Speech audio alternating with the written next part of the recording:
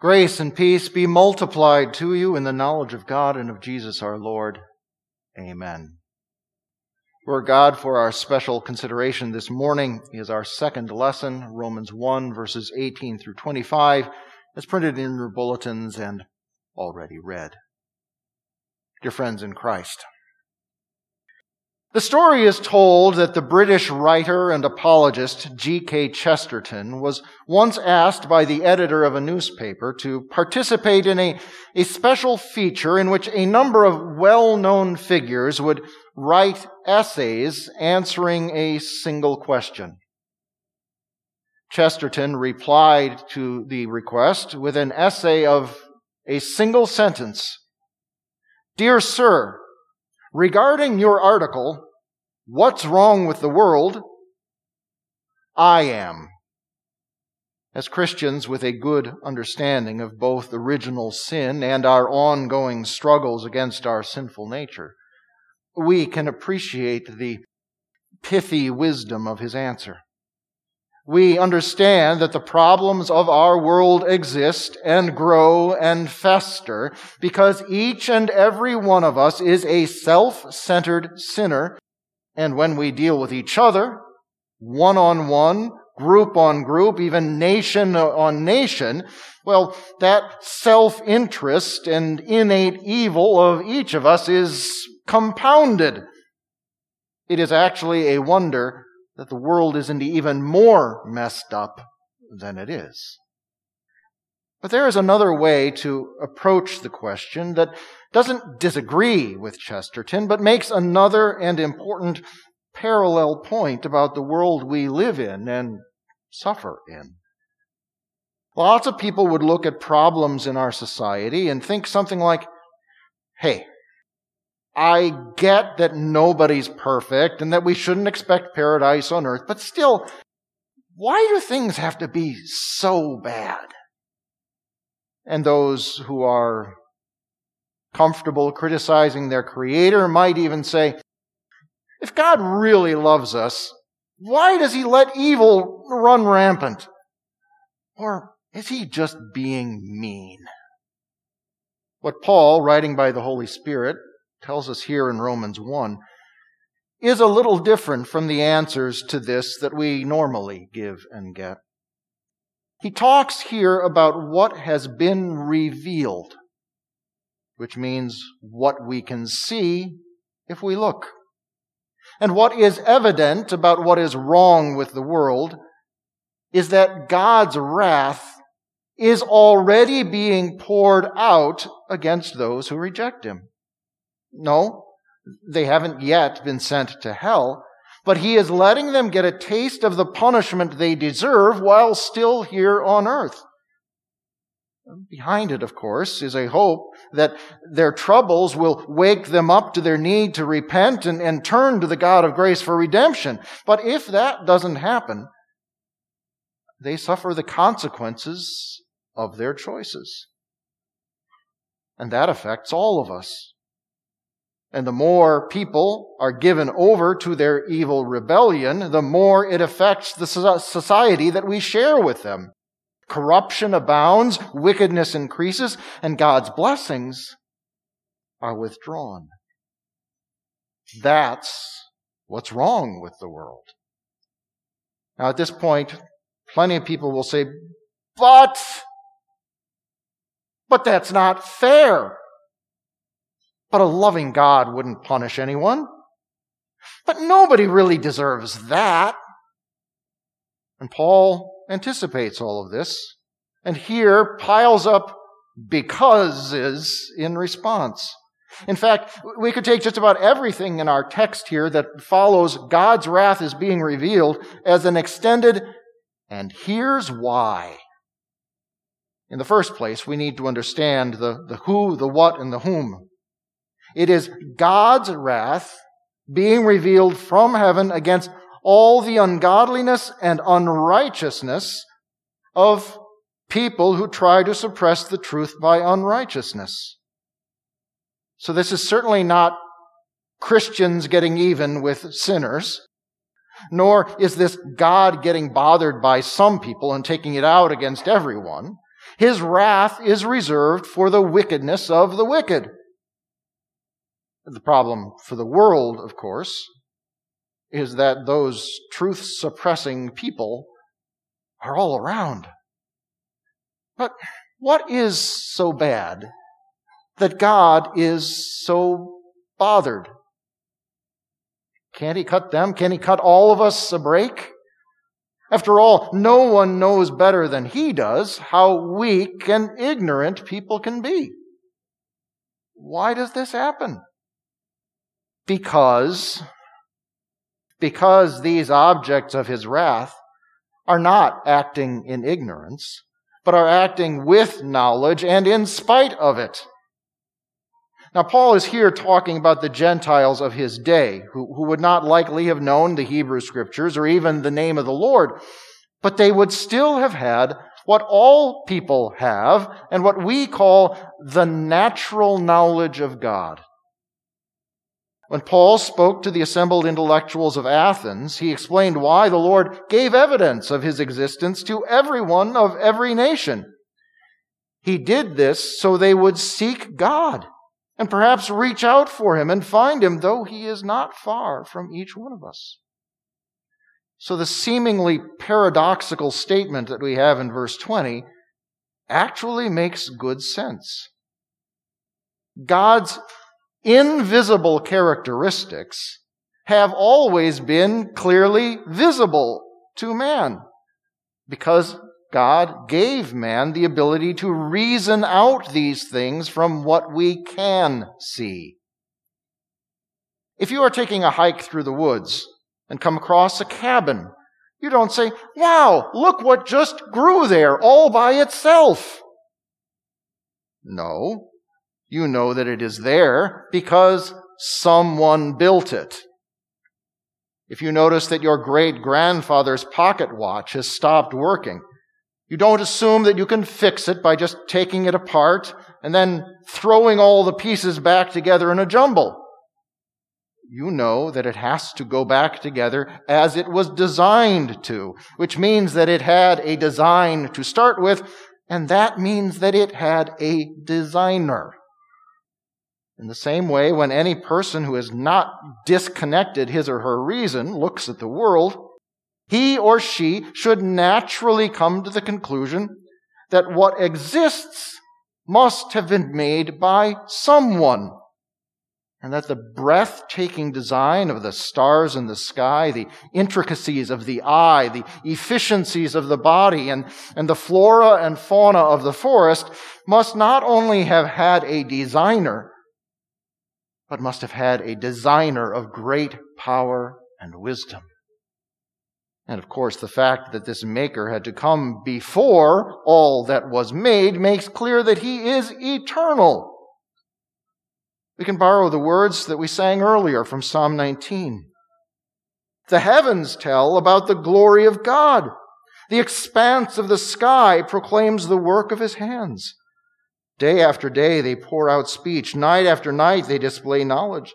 They do not speak. They say no words. Their voice is not heard. Their voice goes out into all the earth, and their word reaches the end of the world.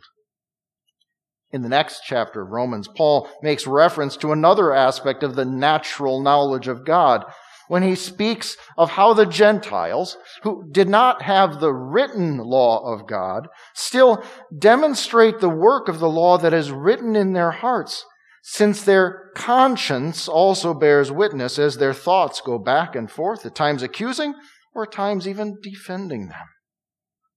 So people, Paul tells us, are without excuse when it comes to God, because they all know from nature and by nature that He exists and that they have an obligation to honor Him, to do what pleases Him and to not do what displeases Him.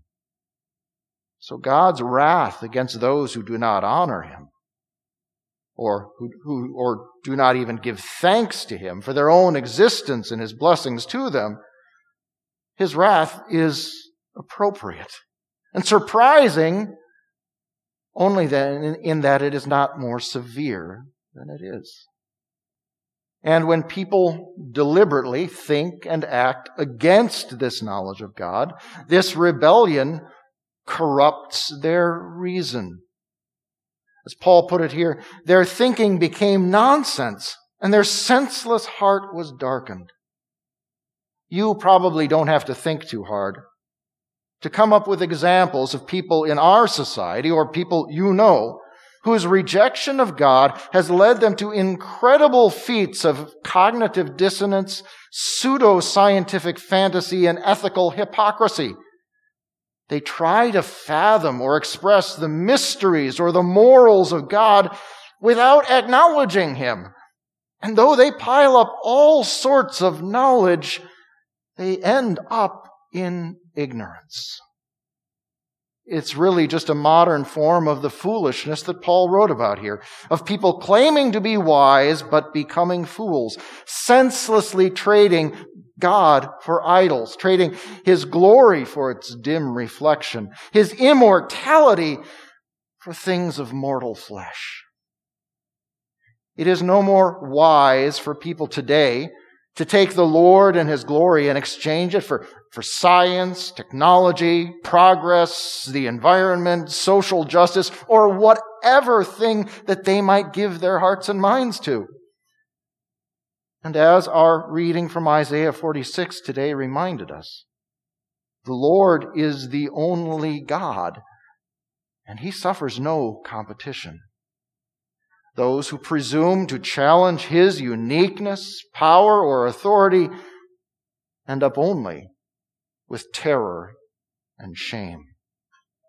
And not only that, Paul gives us another because to explain why God shows His anger against these rebels. So as they followed the sinful desires of their hearts, God handed them over to the impurity of degrading their own bodies among themselves. This, probably more than anything else, is what Christians in our society are likely to point to as evidence of what's wrong with the world. The verses that follow our text clearly describe what we see in our own culture, just as much as they describe what the Romans would have seen in theirs. And so I will simply read them without comment. For this reason, God handed them over to disgraceful passions. Even their females exchanged natural sexual relations for unnatural ones. And in the same way, their males, after abandoning natural sexual relations with females, were consumed by their lust for one another. Males perform indecent acts with males and receive in themselves the penalty that is fitting for their perversion. And since they did not consider it worthwhile to hold on to the true knowledge of God, God handed them over to a corrupted mind to do things that should never be done. They are filled with every kind of unrighteousness, evil, greed, and wickedness. They are full of envy, murder, quarreling, deceit, and malice.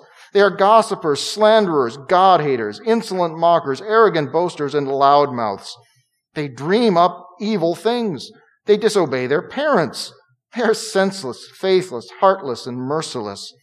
Even though they know God's righteous decree that those who do these things are worthy of death, such people not only continue to do them, but also approve of others who continue to commit such sins. And so God's wrath is revealed against all this ungodliness and unrighteousness, against all these people who have chosen to act against their better knowledge and their consciences. Paul gives one more because as explanation in verse 25. Such people have traded the truth about God for the lie, worshiping and serving the creation rather than the Creator.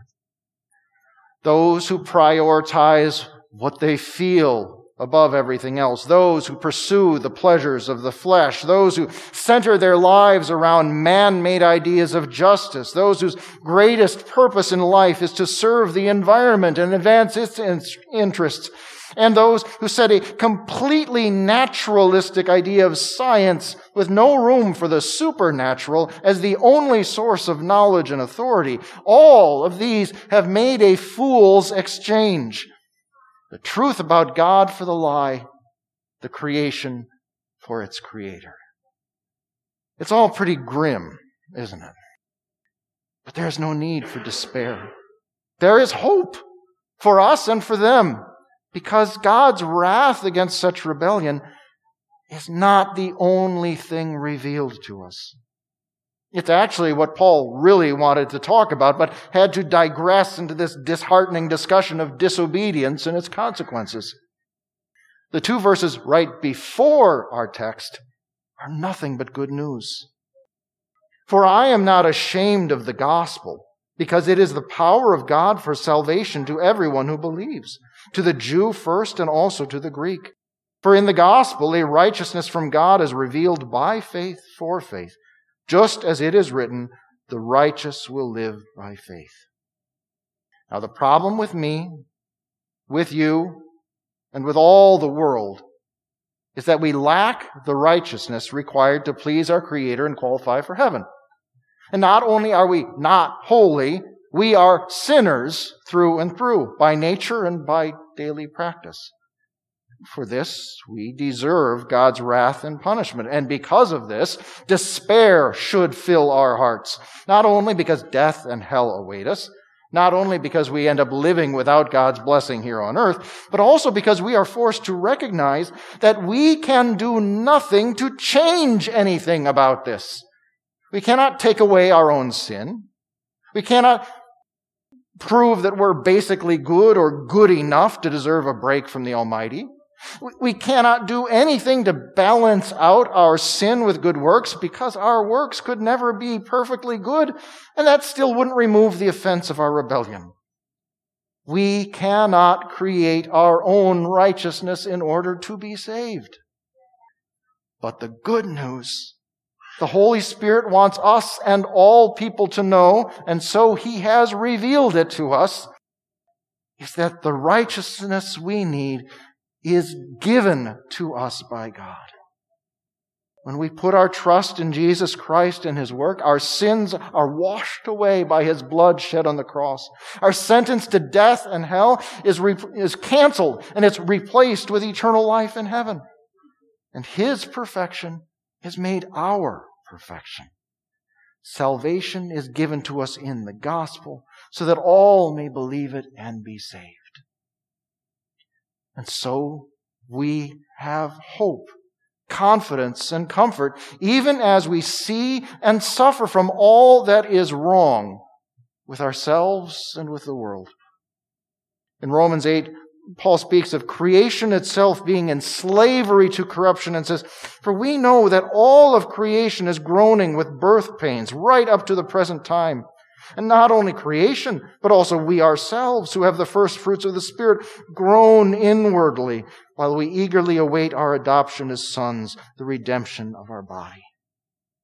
It's like the situation pictured in the parable Jesus gave us in our gospel today. Things seem grim while the weeds are mixed in with the wheat. But when the harvest comes, the wheat will be gathered in, and the weeds will be burned in the fire they were destined for. In the same way, we can be confident that while hope seems hard to find, when the evidence of God's wrath against unbelieving sin surrounds us 24/7, the Lord still has everything under His perfect, powerful, and loving control. God and His grace is everything that is right with the world. His Son, Jesus Christ, is our and all people's Savior, and our sure and certain hope of heaven, of a great and final exchange of our mortality for immortality, of our imperfection for purity, when we, the righteous, will shine like the sun in the kingdom of our Father. This is the gospel, the power of God for the salvation of everyone who believes. So believe it and have His joy and righteousness instead of wrath. Embrace what He has made right with the world. Amen. Please rise. Now may the God of hope fill you with complete joy and peace as you continue to believe, so that you overflow with hope by the power of the Holy Spirit. Amen.